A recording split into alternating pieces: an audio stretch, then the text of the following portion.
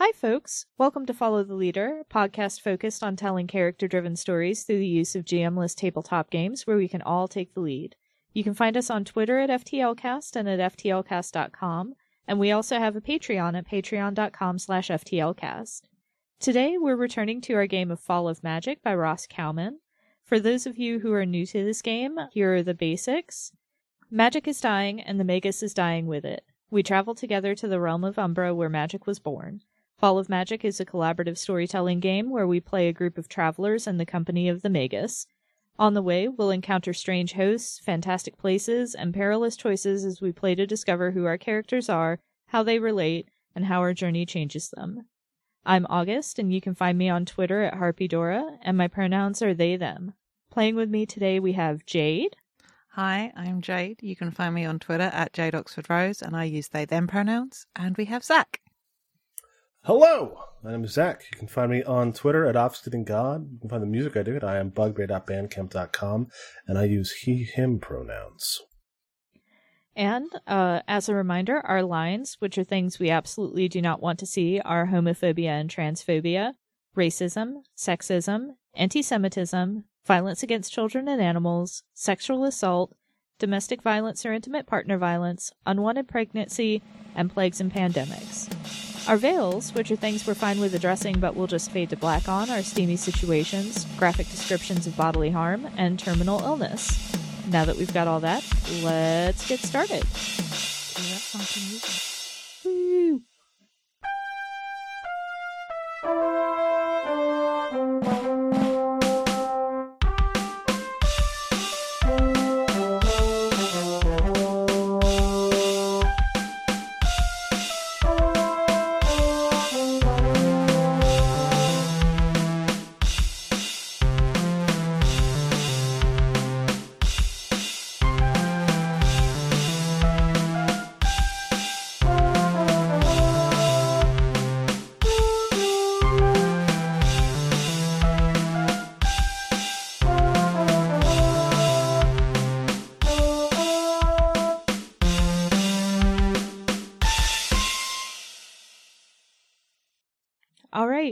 So, yeah, this is a continuation of the last couple of Fall of Magic episodes. We're not sure if this is going to be contiguous with those episodes or if we're going to have this be a separate arc.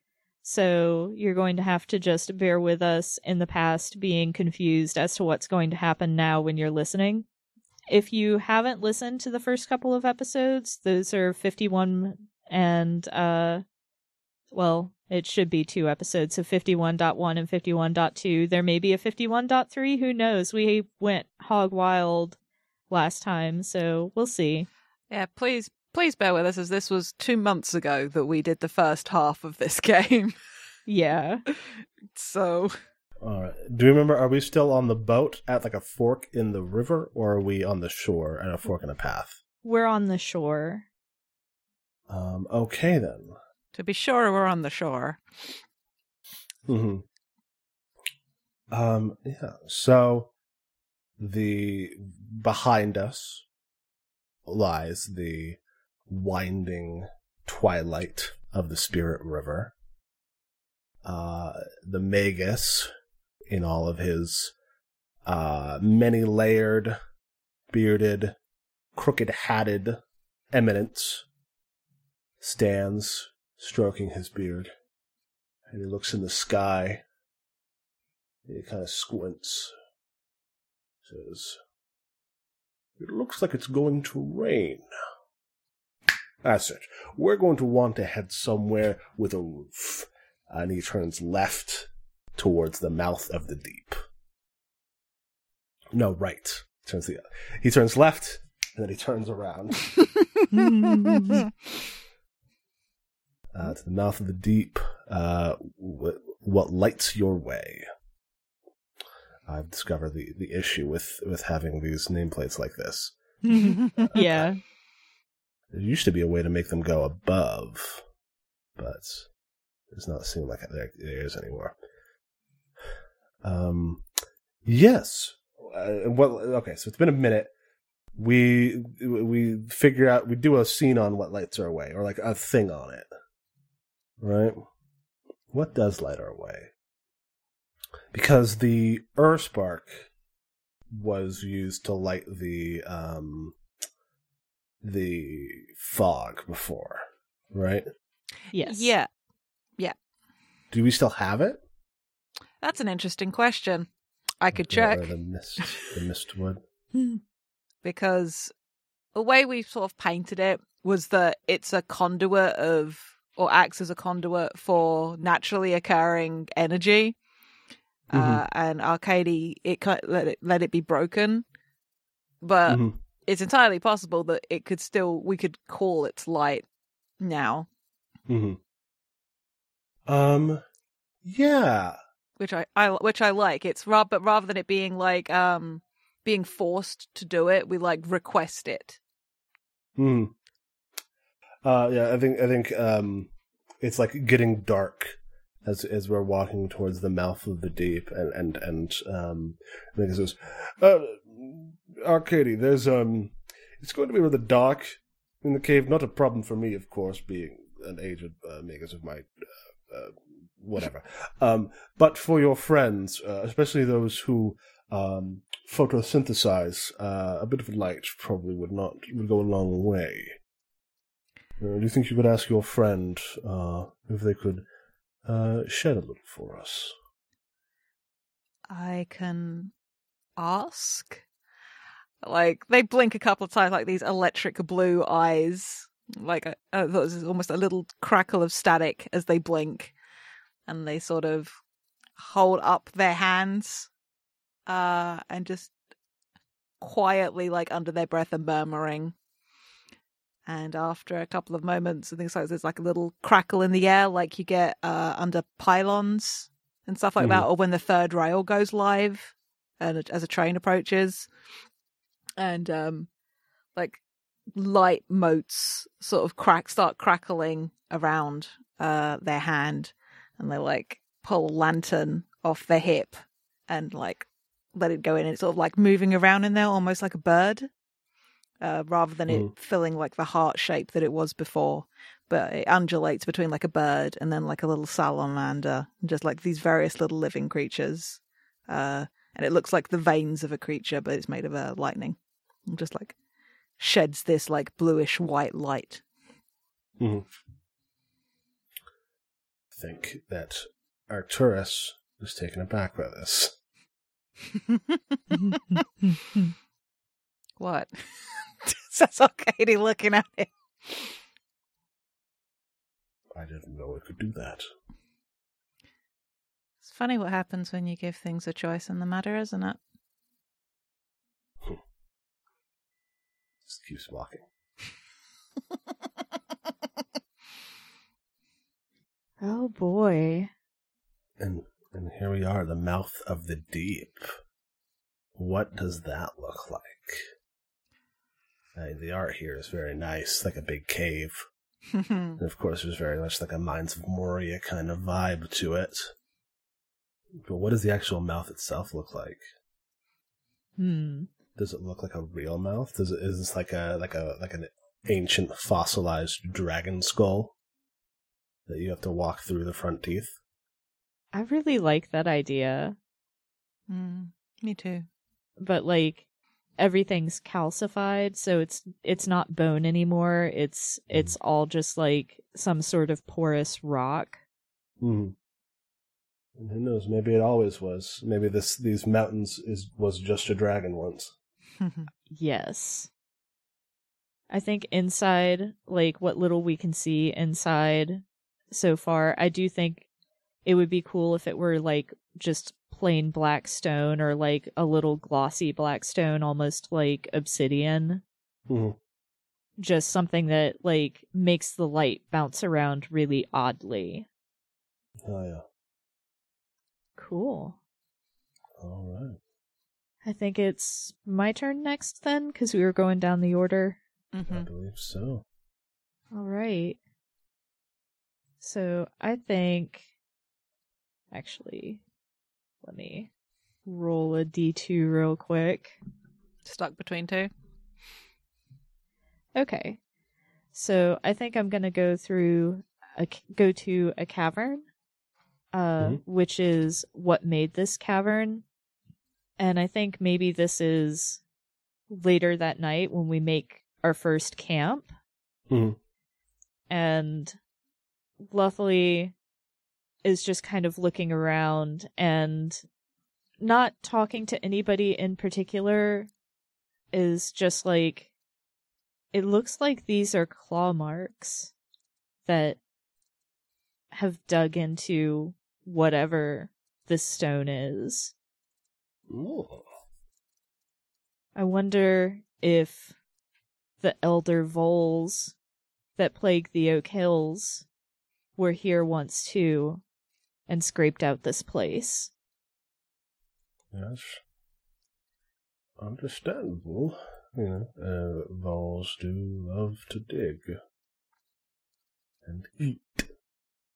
I wonder what these ate, though. There's nothing but rock here.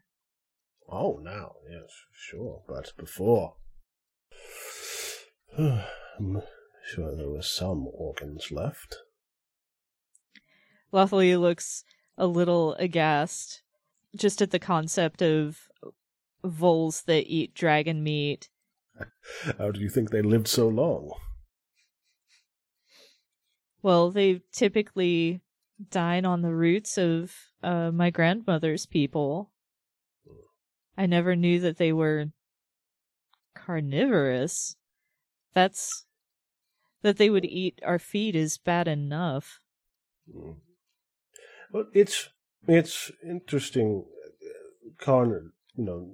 Meat. Whether or not a dragon and even its innards could be considered organic material more than a sort of living interior fungi network. I suppose it's all perspective. I guess you're right. But Lawfully, has her arms around herself and is just kind of, pulled away from the wall. This is the closest she's ever gotten to the campfire. Because she's really unsettled by this enough to be close to the fire, even though, her leaf hair is getting a little drier and a little redder. A little wilty. Yeah. Mm-hmm. So.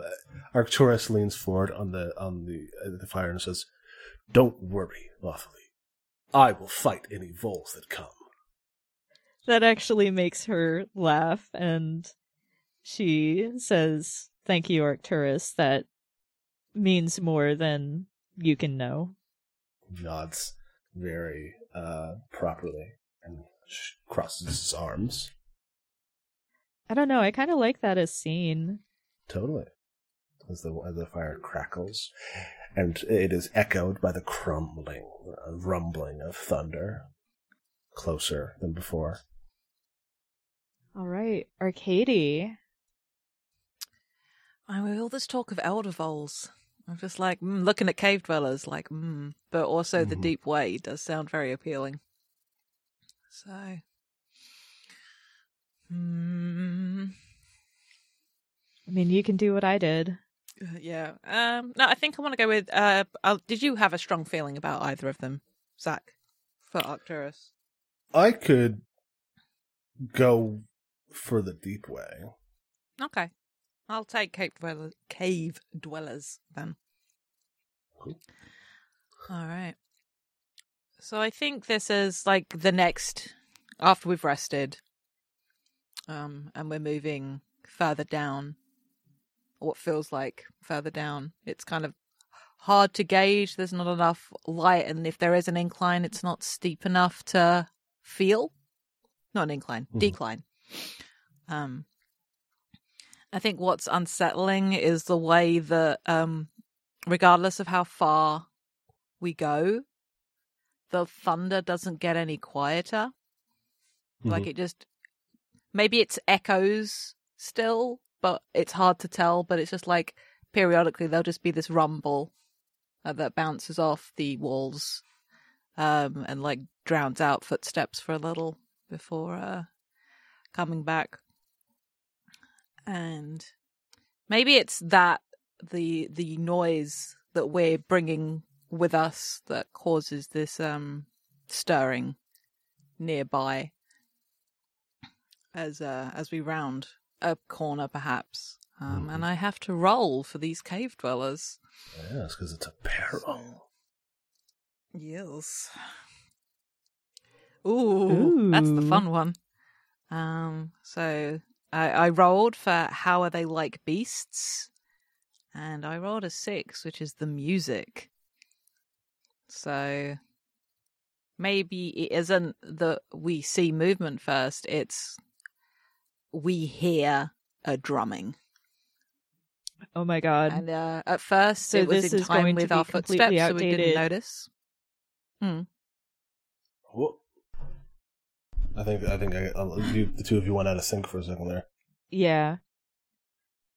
Jade, you go. It's your scene. I was just saying, no, if you've got a thing. I was just saying about how I just don't think we notice it at first because the drumming is in time with our footsteps. So this may be completely outdated by the time that this comes out, but Sea shanty? do they sing shanties while they work to keep time? It's interesting. It's not very beastly, admittedly. Beasts of burden, maybe. All the rock has to go somewhere, I guess. Are there mines down here? Oh, Quarry. how about what if it's like a Pied Piper kind of a vibe, and the music is what keeps them working, and the original Piper is long gone, but the music is maintained because it's all they know. I love that. And I think what's I don't know if we can ever see far enough into the darkness to see these dwellers. Or at least not yet, but we can hear them. We hear their music, and we hear the sound of the stone or the material, whatever it is, being worked. And I think why this is dangerous is it's a real catchy tune. And it's real easy to start like absent-minded, like bobbing your head to it. And then maybe like strumming a rhythm against like your leg or your bag. I don't know where it goes exactly from there, but I don't know if everyone is affected by it but there is a number of different compulsion styles. It's like there's a real risk of being caught up in the music and going to join the work. Ooh, do you think that the Magus maybe starts humming a different tune? Oh, like Counter Charm.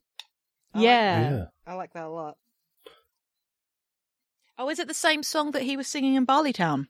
In Barleytown, Barleytown. I never actually wrote that. Yeah, that's great. The Magus actually goes into his big bag, which is like a big carpet bag, and pulls out like a little drum and a lyre, and hands them out to play a little song, a little ditty. Oh, I love the notion of this like polyrhythm that starts going on where we're doing like a counter melody. It's very fun and good. Yeah, and it doesn't drown out the other music, but it does stops us getting lost to it. It plays it like augments it in a way. Love that. Keeps us moving. Yeah. Dope. Dope. Yeah, that's really good.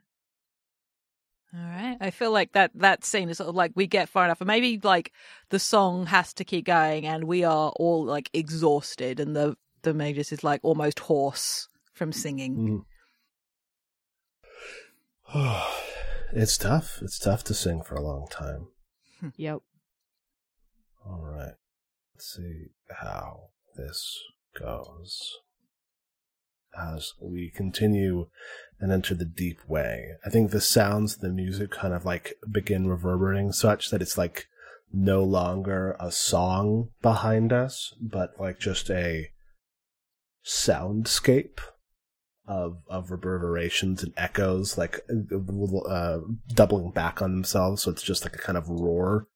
And so like, the dark, you think of being quiet, but you don't think of the dark as being loud but in a way, the dark is like bright in the way that it presses on your eyes as you move through this place. Even the spark becomes like kind of dimmed as we go through this one last stretch of chasm. We are like walking down the like spine almost, and below is just pitch dark, almost roiling darkness. And Arcturus looks down as they're walking, and it's like, when it's very, very dark, but you can still sort of see shapes that are less dark or darker. Mm-hmm. Like a feeling that, like, despite the fact that it's pitch black, you can still sort of like tell that there is some deeper or black or closer darkness. And it's like looking down at the sky and like storm clouds. Because when the storm gets to their most fevered pitch, the sky becomes black. And it's black beneath. And Arcturus almost like stops. He like slips a little bit. He catches himself, but he's like kneeling on the edge of this precipice. And this echoing roar from the song in the cave dwellers like realm kind of washes over him, and it's louder the closer he gets to this dark abyss, and he thinks almost for a moment that he hears words in it, and he hears the darkness ask him, "Do you understand why normal people hide in their homes when the storms come?" Is he the only one hearing this? Yeah. Cool. That, he is a member of the Storm Guard, the best of the best, who, ride the lightning, but when lightning strikes, it destroys what it touches. And what is the pride of that? And like the like roar in his ears gets louder and louder and louder and louder until like somebody like touches him on the shoulder and like breaks him out of this reverie, and it's gone. And it's actually been silent for the last while walking. Who's the one that touches his shoulder? I think it's Arcady. Like, they have the same, affinity for the storm that he does. And they sort of, I know, they're about the same height. I remember Arcady's actually tall. One of my few characters who is tall. No, he's on the ground anyway. He's yeah. So, like, they have their hand on his shoulder, and, like, their eyes don't glow full on in the dark, but, you know how, like, the aftermath of a bright light or lightning in the dark, and you see the vague spot in front of your eyes? That's what their irises look like in the dark. Like, the aftermath of lightning. And, they meet you guys and like, are you okay? And Arcturus looks up, and his eyes were also that glowing, like electric blue. And now they are gray. Oh. I think that's an in-character O as well. And he kind of like mutters something under his breath and stands up and, like double times it to catch up with the Magus. Whew. Cool as hell. Boy. That's going to have absolutely no repercussions at all. Sure. Oh, of course not. And now the Magus is going to go to the next side of the map, I believe. Yep. And now we go underground. Ooh, fun things on this side. Oh, yeah. There we go. So, the only place that we can go is the Hanging City, the hospitality of the Ragdraggers, which I think it's one of those things where the cave narrows for a bit, but there's a light, like very dim, flickering ahead of us. And we can see that the walls of the cavern have changed. It's no longer like the claw marks. It looks more smooth and natural. And maybe above us we can see like some bulbous calcified stalactites that were maybe once spines on a vertebra of the dragon. And like this is where we're coming out at its tail. Deep, deep, deep underground, but there's still the light ahead of us. And as we get there, it opens up onto the Hanging City. And I think I don't want the Ragdraggers to be like mole people or anything like that. Part of me wants to be kind of on my bullshit and have it be not zombies, but like unquiet dead. Like this is where the corpses of people who've been buried go when they're not ready to be dead yet. Mm-hmm. Ooh, love that.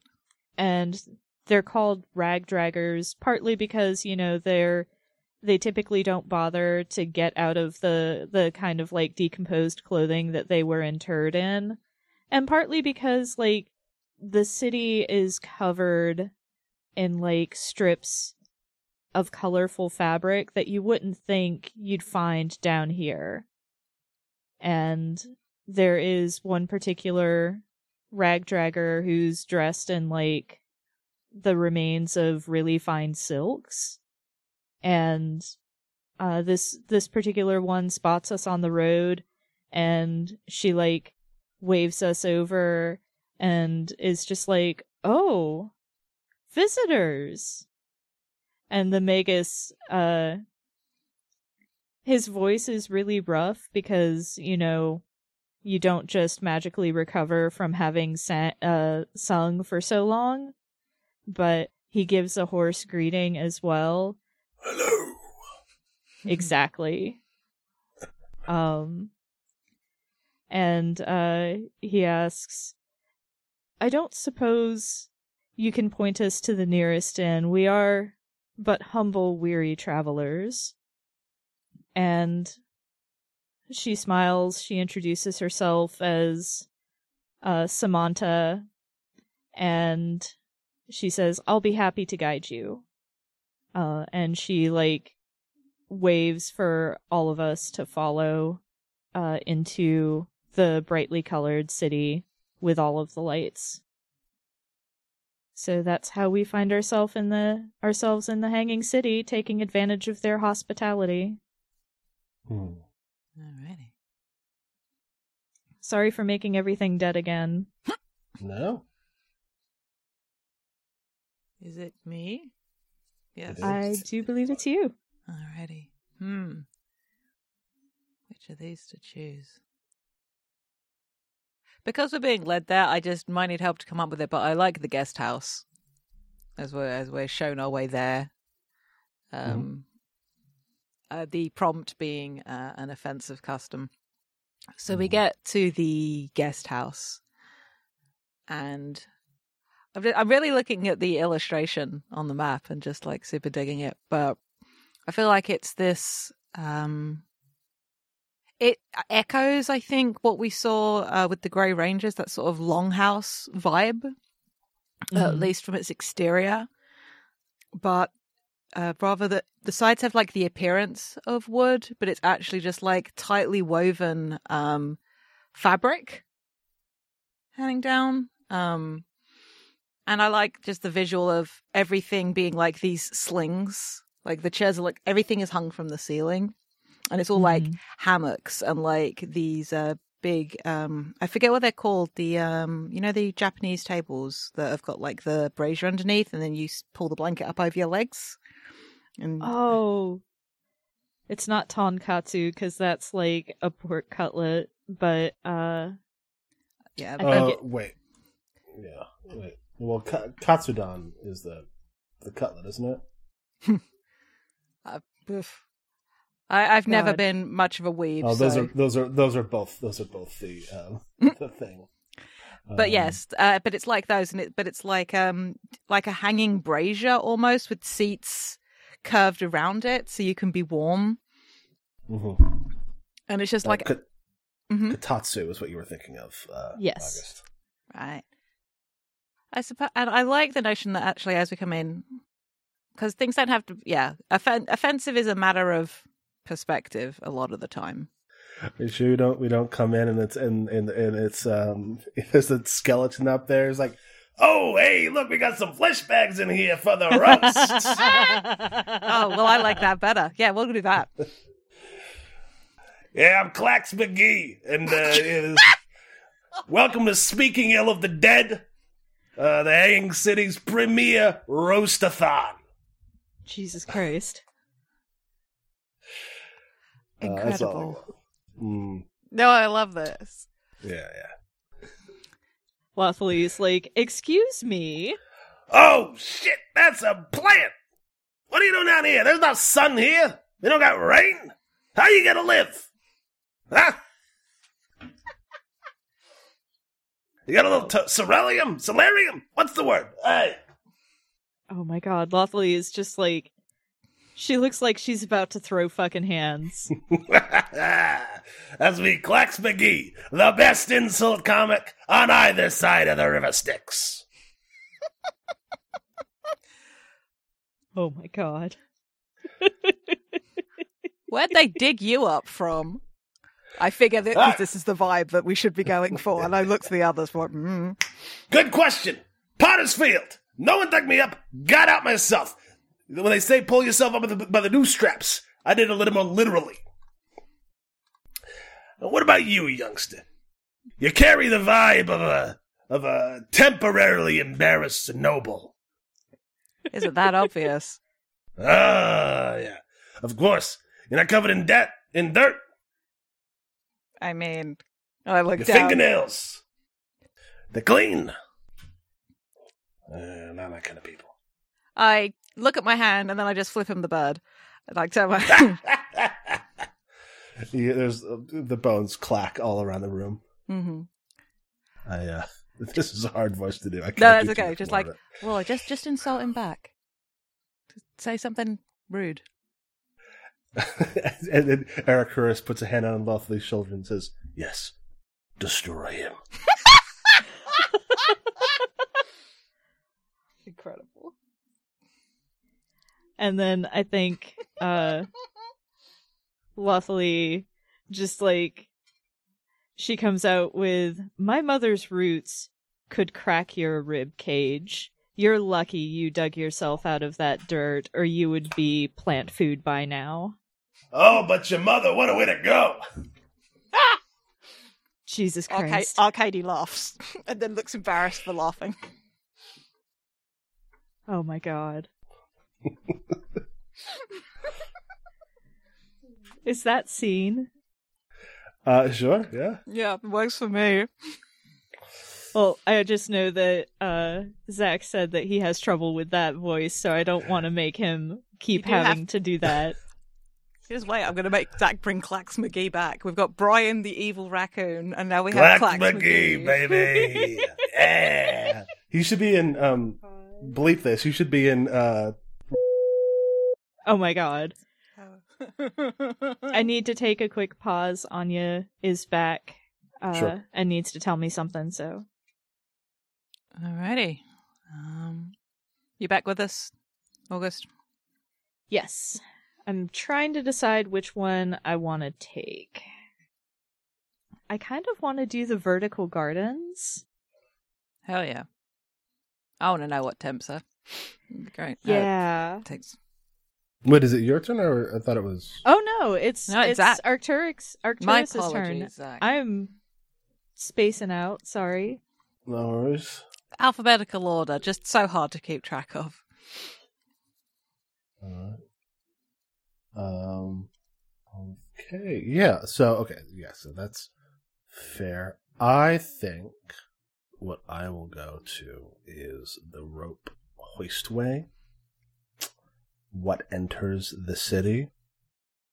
So, the Hanging City is on the roof of this massive cavern. But we did not start on the roof, we started on the bottom, obviously. And so, all throughout the city are these massive elevator systems, and they're called hoistways, which would make you think that there's pulleys, but there's actually not. Because rolling up each side of this massive cavern is this spider web, mishmash of pipes, like old tarnished copper piping that pumps, that taps into and then diverts steam and pressurized air. So all of the actual elevators are hydraulic or air powered. Is that hydraulic? Hydraulic sounds like it would have to involve water in some way. Pneumatic, I think. Pneumatic. Yes. Which is totally fine when your organs are no longer like organs. But it does mean that getting anywhere in this town means going on a roller coaster. Oh my god. Love it. Yeah, so there's pipes that like shoot people all over the place, controlled by a very complicated series of valves, and so while we're at the guest house, Arcturus is like, I'm going to go find some supplies and make sure that we're all ready to go. And then it goes to like, how do I get to the market? And they're like, oh, easy, right in here. And they put him on a chair that is connected to a rail. And it's like, wait, I don't understand. It just disappears. I do want to make a suggestion. Mm-hmm. Because these folks are all dead, I would want to suggest they have like harnesses or something just in case, because they can't heal if they get thrown off a cliff or something. They definitely strap him in. Okay, good. Yeah. So he's got like a harness around his chest. It's like a what's the word? Roller coaster. Mm-hmm. And it just blasts off across the Hanging City. And so he comes back an hour later with supplies in like a very tight grip, and his hair is just even more windswept than it usually is. Just as if anybody needs anything, I would suggest that you walk. And he just sits down. Oh my god. That's all I got for that. I love it. That's delightful. I just like the visual of the Magus just being there, just like sips a cup of tea, just like pneumatics, and just wonderful contraptions. quite invigorating. Mm-hmm. Good for clearing out the sinuses. Oh my goodness. Now it is Lothler's turn. Yes. So yes, I'm going to the Vertical Gardens, whose caption is Temptation. And I'm gonna have to think a little bit, just because I am not 100% sure what would tempt her down here.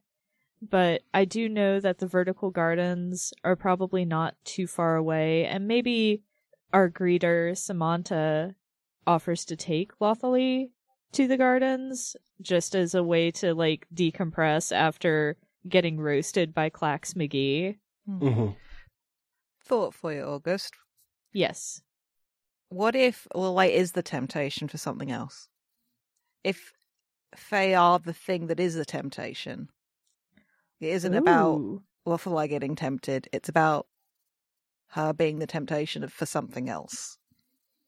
If that's because you said you couldn't think of something that would necessarily tempt Fae. Yeah, that's true. I'll have to think on that.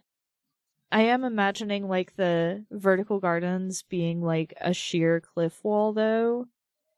But instead of being, like, traditional gardens, like, there's not really any flowering plants or anything like that. It's a wall of, like, colorful mosses and fungi. And it's, like, it's very intentional.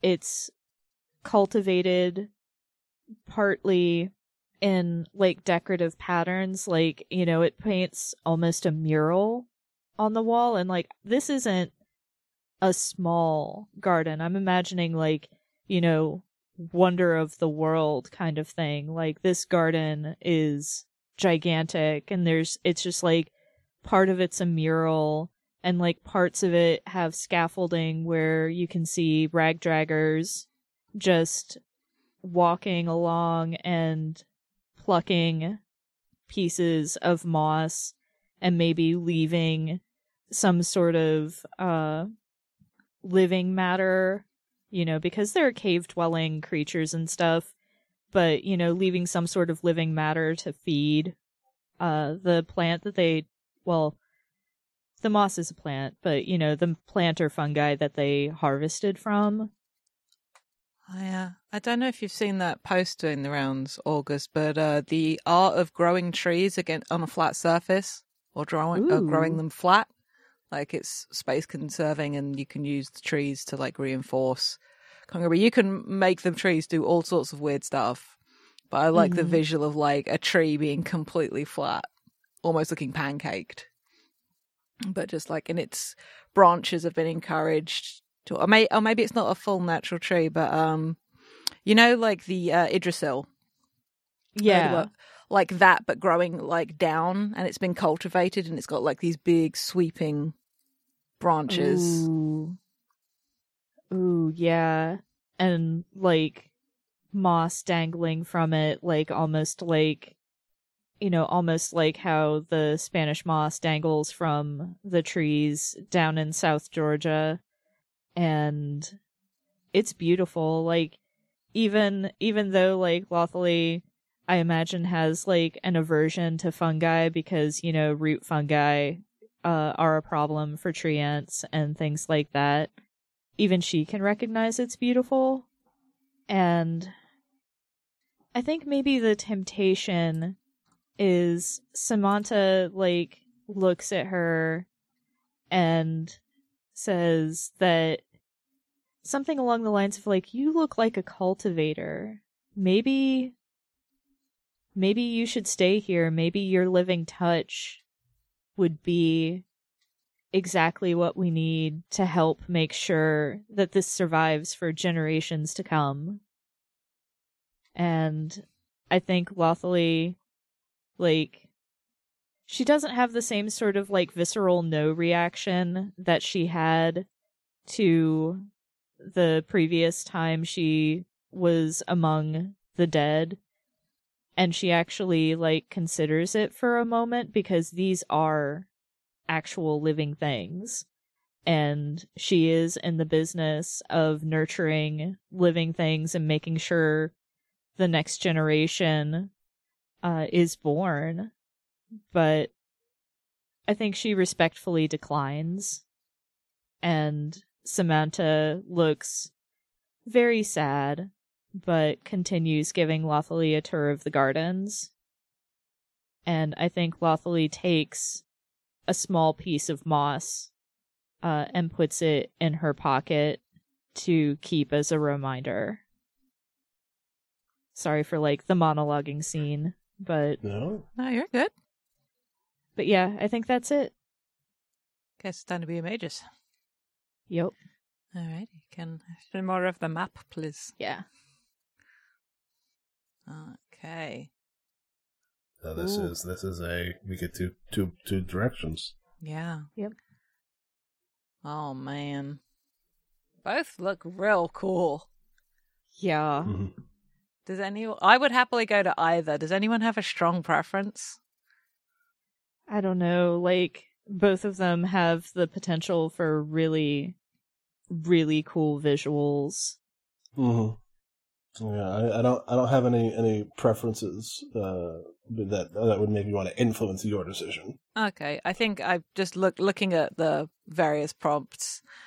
Yeah, I think we're getting ready to go and sort of head down to the way out of this cavern, and the magus hums thoughtfully and tastes the air. Yes, this way, and heads to the Sea of Salt. Oh. And well, as we sort of walked through, everything seems to like open up. It's this with the lighting changes, and it's kind of hard to figure out what exactly is happening. And then it's like the pathway almost seems to drop out, and in front is this sort of like, and it looks at first glance you think it's sand, because it's throwing it back so much light, and whatever natural like bioluminescence is growing here in the deep way, whatever magic is being reflected off this white surface that roils. And at first we think it's sand, but then the unmistakable scent hits us, and it is we realize it's like waves of salt just stretching out ahead of us. And as for what grows here, I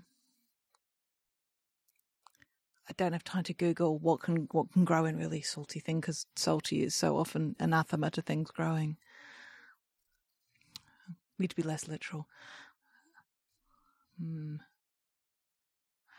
As we sort of take in this sight, what looks like things uncoil, like something wispy. Is like, is it steam? Is it smoke? It's not sure, and it sort of coils up from it in the same way that like it does from dry ice, and heads up and out of sight. And what grows here are dreams and nightmares, born of the Sea of Salt, before they drift up to the waking world. Keep your thoughts private unless you want some person up top to be dreaming of you later. And just like May just like happily trots down like a switchback ramp towards the out of this like cavern top to down to the salt. Oh, wonderful. I never share my thoughts. Lothalie just kind of looks a little disconcerted, but doesn't say anything. I think Arcady does a little nod and like opens up the lantern to let the spark do what it does. Because there's enough light in here that we don't need it to see by. Mm-hmm. And just like, you'll find us. Yeah. So Arcturus. You're first. Oh, boy. Well, I think...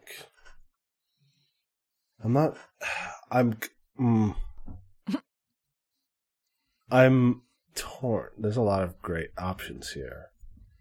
But I think the one that is like, wow, that would be swell. That would fit what has been established is a backward storm lashed by strange reversals. Because Arcturus is, does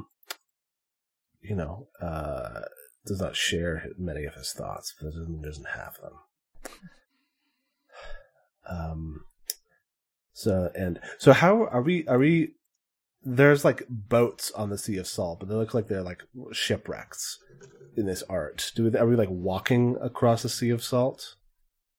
I like the visual of us walking, but also the notion of ships is good, that maybe like these shipwrecks that like sometimes get pushed up out of the salt. Think like the sandworms in Dune, but periodically we'll just see these ships rise up out and then go back down again. Terrifying. You're welcome. Cool. Mm-hmm. So I think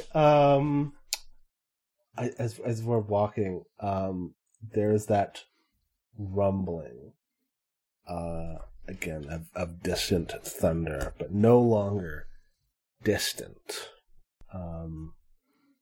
May I make a Mm-hmm. may I add a detail? Yeah. Since it's a backward storm, like the thunder rumbles in reverse. So like we hear like the building of it and then the clap. And then it's just dead silent. Yeah, absolutely. And Arcturus looks behind, and at the shore there are a number of people standing behind us, with like in the distance behind us, with but you can see the light of their eyes in the darkness. Mm-hmm. And then there is a deep and terrible burst of pitch darkness, and suddenly right behind us there is a huge tree jutting up out of the ground, or it looks like a tree, but you realize is burned, calcified like glass in the shape of a Lichtenberg formation, as though the lightning had struck out of the ground and then immediately formed. And Arcturus grabs Arcady and says, "I don't want to know what happens if that shoots up where we're standing." Right. And picks them up and starts running. I have legs, you know. But I think seeing him this unnerved is enough to make Arcady just like not protest more than that initial outburst. What is Lawfully doing? I think that Lawfully is probably booking it, like, once she sees Arcturus starting to run and, like, trying to grab Arcady. Wait, how tall is Arcturus again? He's pretty tall. Not crazy, not he's not like Rascal tall. He's, like a tall man. So, like, maybe, like, 6'10" or something like that? Yeah, probably on the outside. Okay. I know Arcady said that they have legs, but I feel like a 9-foot tall tree woman has a longer stride than either of you. So Faye, like, scoops both of you up with fair, like, strong midwife arms and books it in the direction that Arcturus was going and is just like, "Tell me when to stop." As soon as they're not there anymore. And so the three of us are just running as hard as we can, and you hear like this, like kind of like splashing sound, and the Magus is like bounding, not like moon shoes bounding to keep up, and like everywhere he hits, he's like it like turns into like gelatin or something, like a launch pad. Beautiful. As he says, "Well, it seems despite leaving the sky behind, the storm has found us regardless.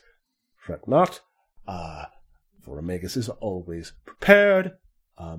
You should probably keep running. Don't slow down. You should probably close your eyes."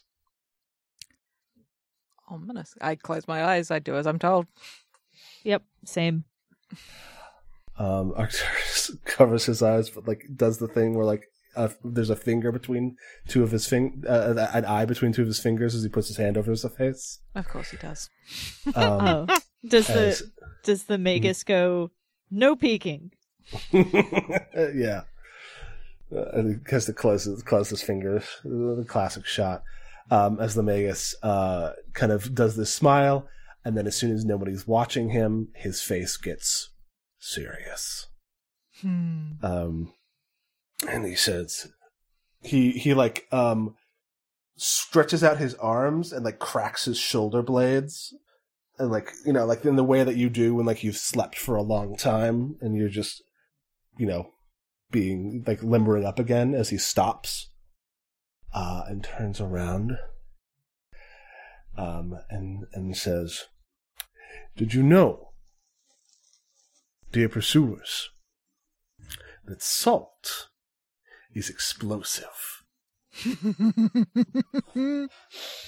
And he like stomps his foot, and this huge salt rock shoots up in front of him, and he says, "Let's see if I still have it." Pulls a little flask out of his like pocket, downs it, and then blows fire on the salt and kicks it like an earthbender shooting a slab of rock. And in the distance, there is an insanely bright explosion. And for now, those pursuers are dealt with. That was cool as hell. Yeah. And he, the Magus burps a little bit, and like some smoke comes out of his mouth. As he starts like jogging to catch up. I love it. That's great. All right. August. God, they're all so good. Let me roll again. Okay. I'm going the Salt Road. What wears out? Ooh.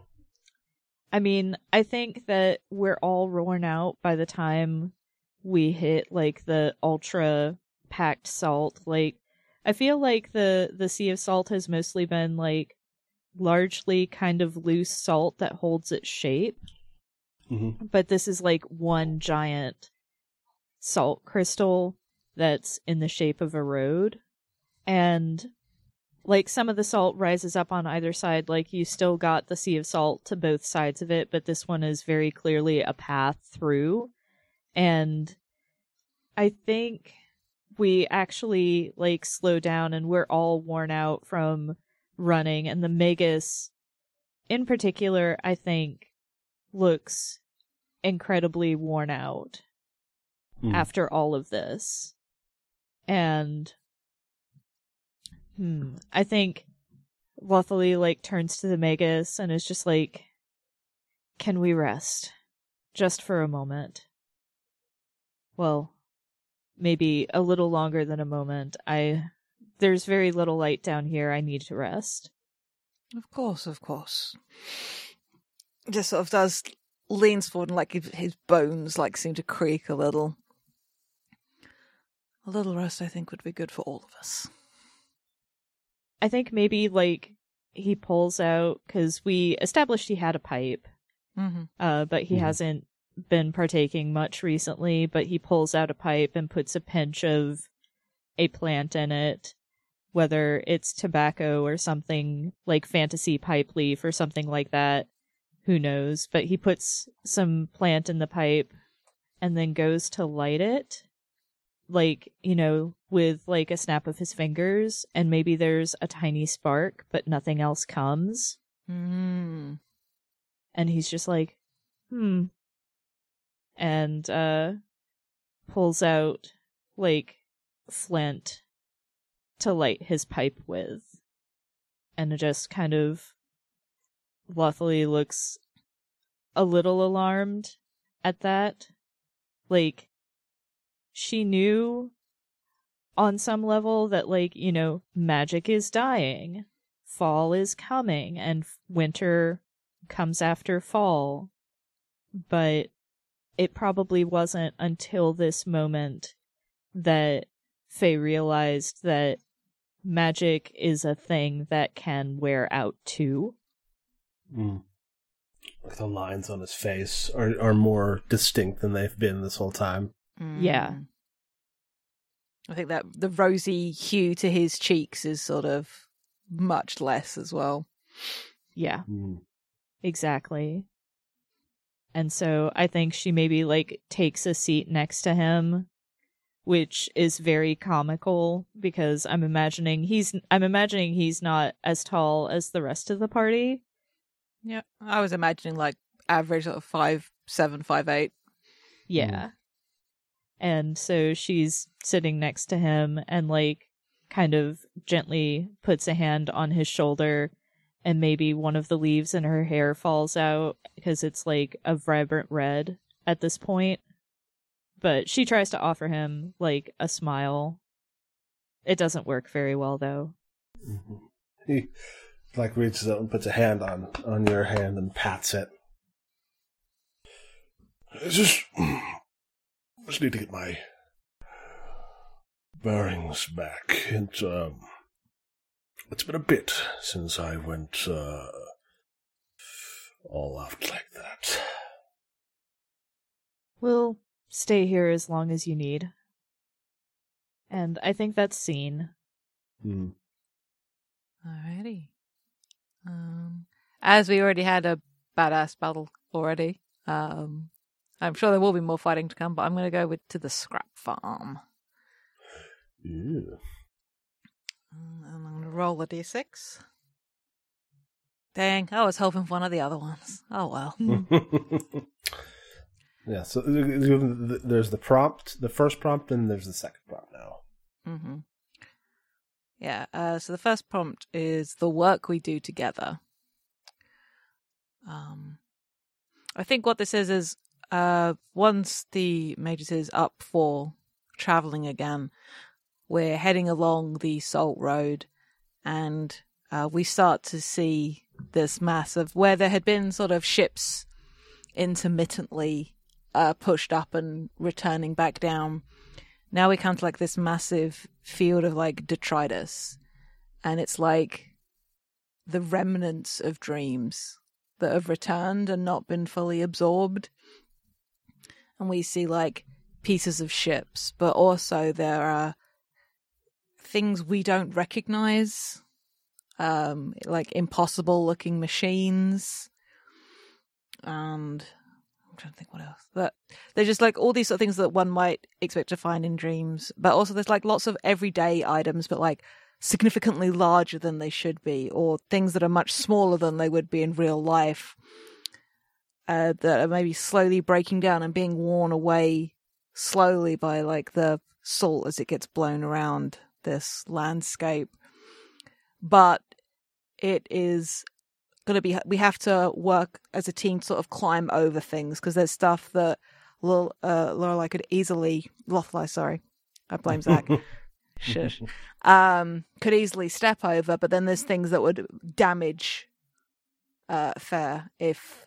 So we have to sort of like really work together to sort of clear stuff out of the way, navigate through things, work our way through the battered hull of a whole ass long ship, like a tall ship, where the masts have been snapped off and it's like up at a 45-degree angle, partially embedded in the salt, and we make our way through it. Yeah, so that's the work we're doing together.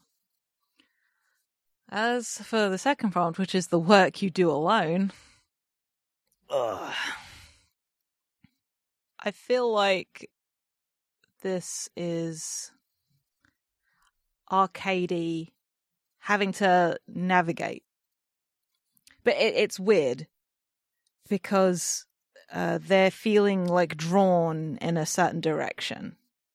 And they're trying to work out whether that's because this is a place of dreams or whether they instinctively know where to go or whether that is the storm calling them. And that's obviously not what they want to go towards.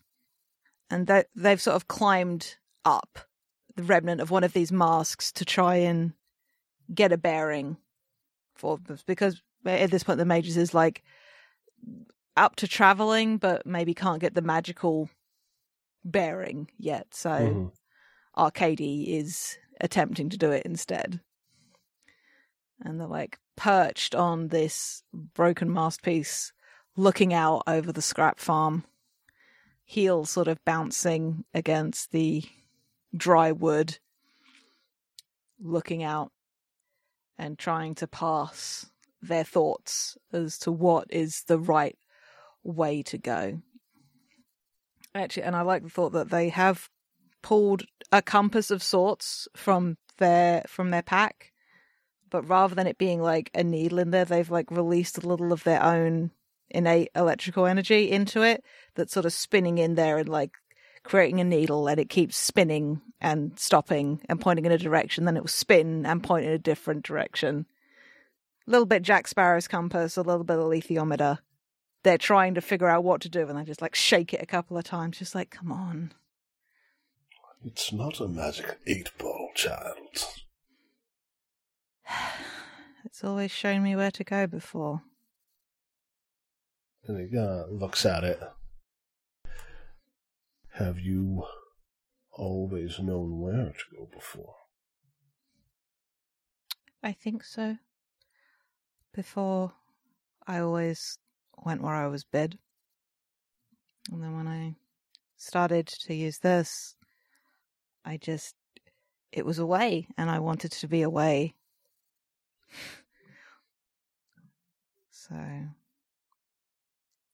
So I think so. I've never felt like I was in the wrong place because of it. What about now? I sort of look out over the salt and the wreckage of dreams in front of us. The gigantic like sword sticking out of the wall, out of the ground, next to like a foot, like a whale skeleton that's like way smaller. And they smile a little, and just like, I could have gone my whole life without seeing this, without meeting you, without meeting Lothalai. I do think this is right. But you are having a hard time seeing where to go next. Yes. Are you afraid of what we'll find at the end? I'm afraid I won't find anything. Even if that is the case, we must find what is or isn't there. The journey is important, but we cannot lose the destination. Take heart. He puts a hand on your shoulder and he says, "There will be more journeys after." I hope so. I'm not ready to stop. We just have to finish this one first. And he flicks the compass. And yeah, it spins a couple of times, and makes sort of like an agitated little squeak, like it's been offended by being flicked by the Magus, and then it settles down and gives us a bearing. Hell yeah. Hell yeah. Love it. All right. Oh, it's me. Yep. Do we want to stick around? Yeah, because there are 2 more prompts here if we want to do that before moving on. 2 more prompts. Holy shit. Or we can move on. It's just... Yeah, no, I know. I just, we actually have 2 options here. Yep. Oh, we do have 2 options. Let me... Oh, you got it. Ooh. Ooh. Yeah. Oh, my. I mean, you know... Uh-huh. I think I'm gonna have to keep going. Yeah, fair. As the Magus is having a hard time moving. His knees are achy, and eventually Arcturus puts together a litter for him. Mm-hmm. He's like, you know, we're all strong. We can bear the weight to like help the Magus keep moving even when his legs won't cooperate with him. Mm-hmm. And as we walk, that sort of like drumming from before comes back. But it is different, more precise, mechanical, and metallic, as this huge steel and iron and copper fortress rises into view over the next ridge of salt. Of like the salt becomes less and less granulated and more like huge boulders of salt lick. Until it finally just becomes new stone and like fuses into stone ground that surrounds this fortress, from which can be heard pistons firing as we arrive at the fortress of Karst and must throw ourselves upon the hospitality of the machine, which is... I'm kind of torn. Is the fortress the machine, or is the fortress within the machine? Or is the machine within the fortress, rather? I mean, I think it would be more interesting for the entire fortress to be the machine. Mm-hmm. Like, it might seem like individual pieces of it are separate, but they're all part of the same thing. Mm-hmm. So we carry the Magus up the stairs to the entrance of this great fortress as the doors slide open, and there is like a moving walkway inside, like an airport's, a conveyor belt, like a tread, and this voice comes, and you would expect like this booming, grandiose voice, but it comes and speaks softly and evenly. It says, "Hello. Your journey is almost over. How can I ease your pain?" Ah, this is so good. I'll say my brain just did the Beyonce like reaction meme, but it was just like Minos, because I think Arcadia looks a little alarmed at that, frankly, because that your bones are weary and your minds heavy. Please rest in safety and peace. And like a little spritzer comes down and mists Lothaly. Oh, that's such a good visual. And a sun lamp rises from a panel in the floor. Oh my god. I don't think Lothaly has the wherewithal to say anything. It's just there's like a little bit of creaking of wood as like I don't think her hair is necessarily made entirely of branches, but like there's definitely some little branches supporting the leaves, and they're very clearly turning towards the sun lamp as she closes fair eyes. Mm-hmm. What hospitality does the fortress and does the machine sense Arcadia needs? It's a real good question. I think what it is a space like opens up, and it's not a true room. I'm thinking like it's almost like a room of screens or like very shiny sheets, but the light hits and they tilt slightly to catch the light in a different way, and it looks like the lake at the Grey Ranger's Lodge. Mm-hmm. And it's just very still and calming. Mm-hmm. And they visibly relax a little on seeing it. And they step in to this room and just sit down and breathe. Mm. As an automated, like a motorized wheelchair kind of comes up and with arms to help the Vegas sit more comfortably. And what about Arcturus? Arcturus kind of watches all of this, and nods at everyone and says, "Good job. I'll make sure that they relax properly." And the machine kind of whirs a little bit in like the kind of ratcheting of gears that sounds almost like a laugh. Mm-hmm. And it says, "Do not be afraid, Sir Regulus. There will be other storms, and the clouds will always welcome you back." And Arcturus just kind of doesn't say anything and turns away, but the conveyor belt at his feet gets a couple little droplets of water.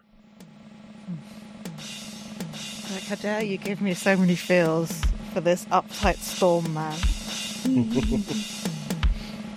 And yes, as the machine opens its arms to us, what is our next scene?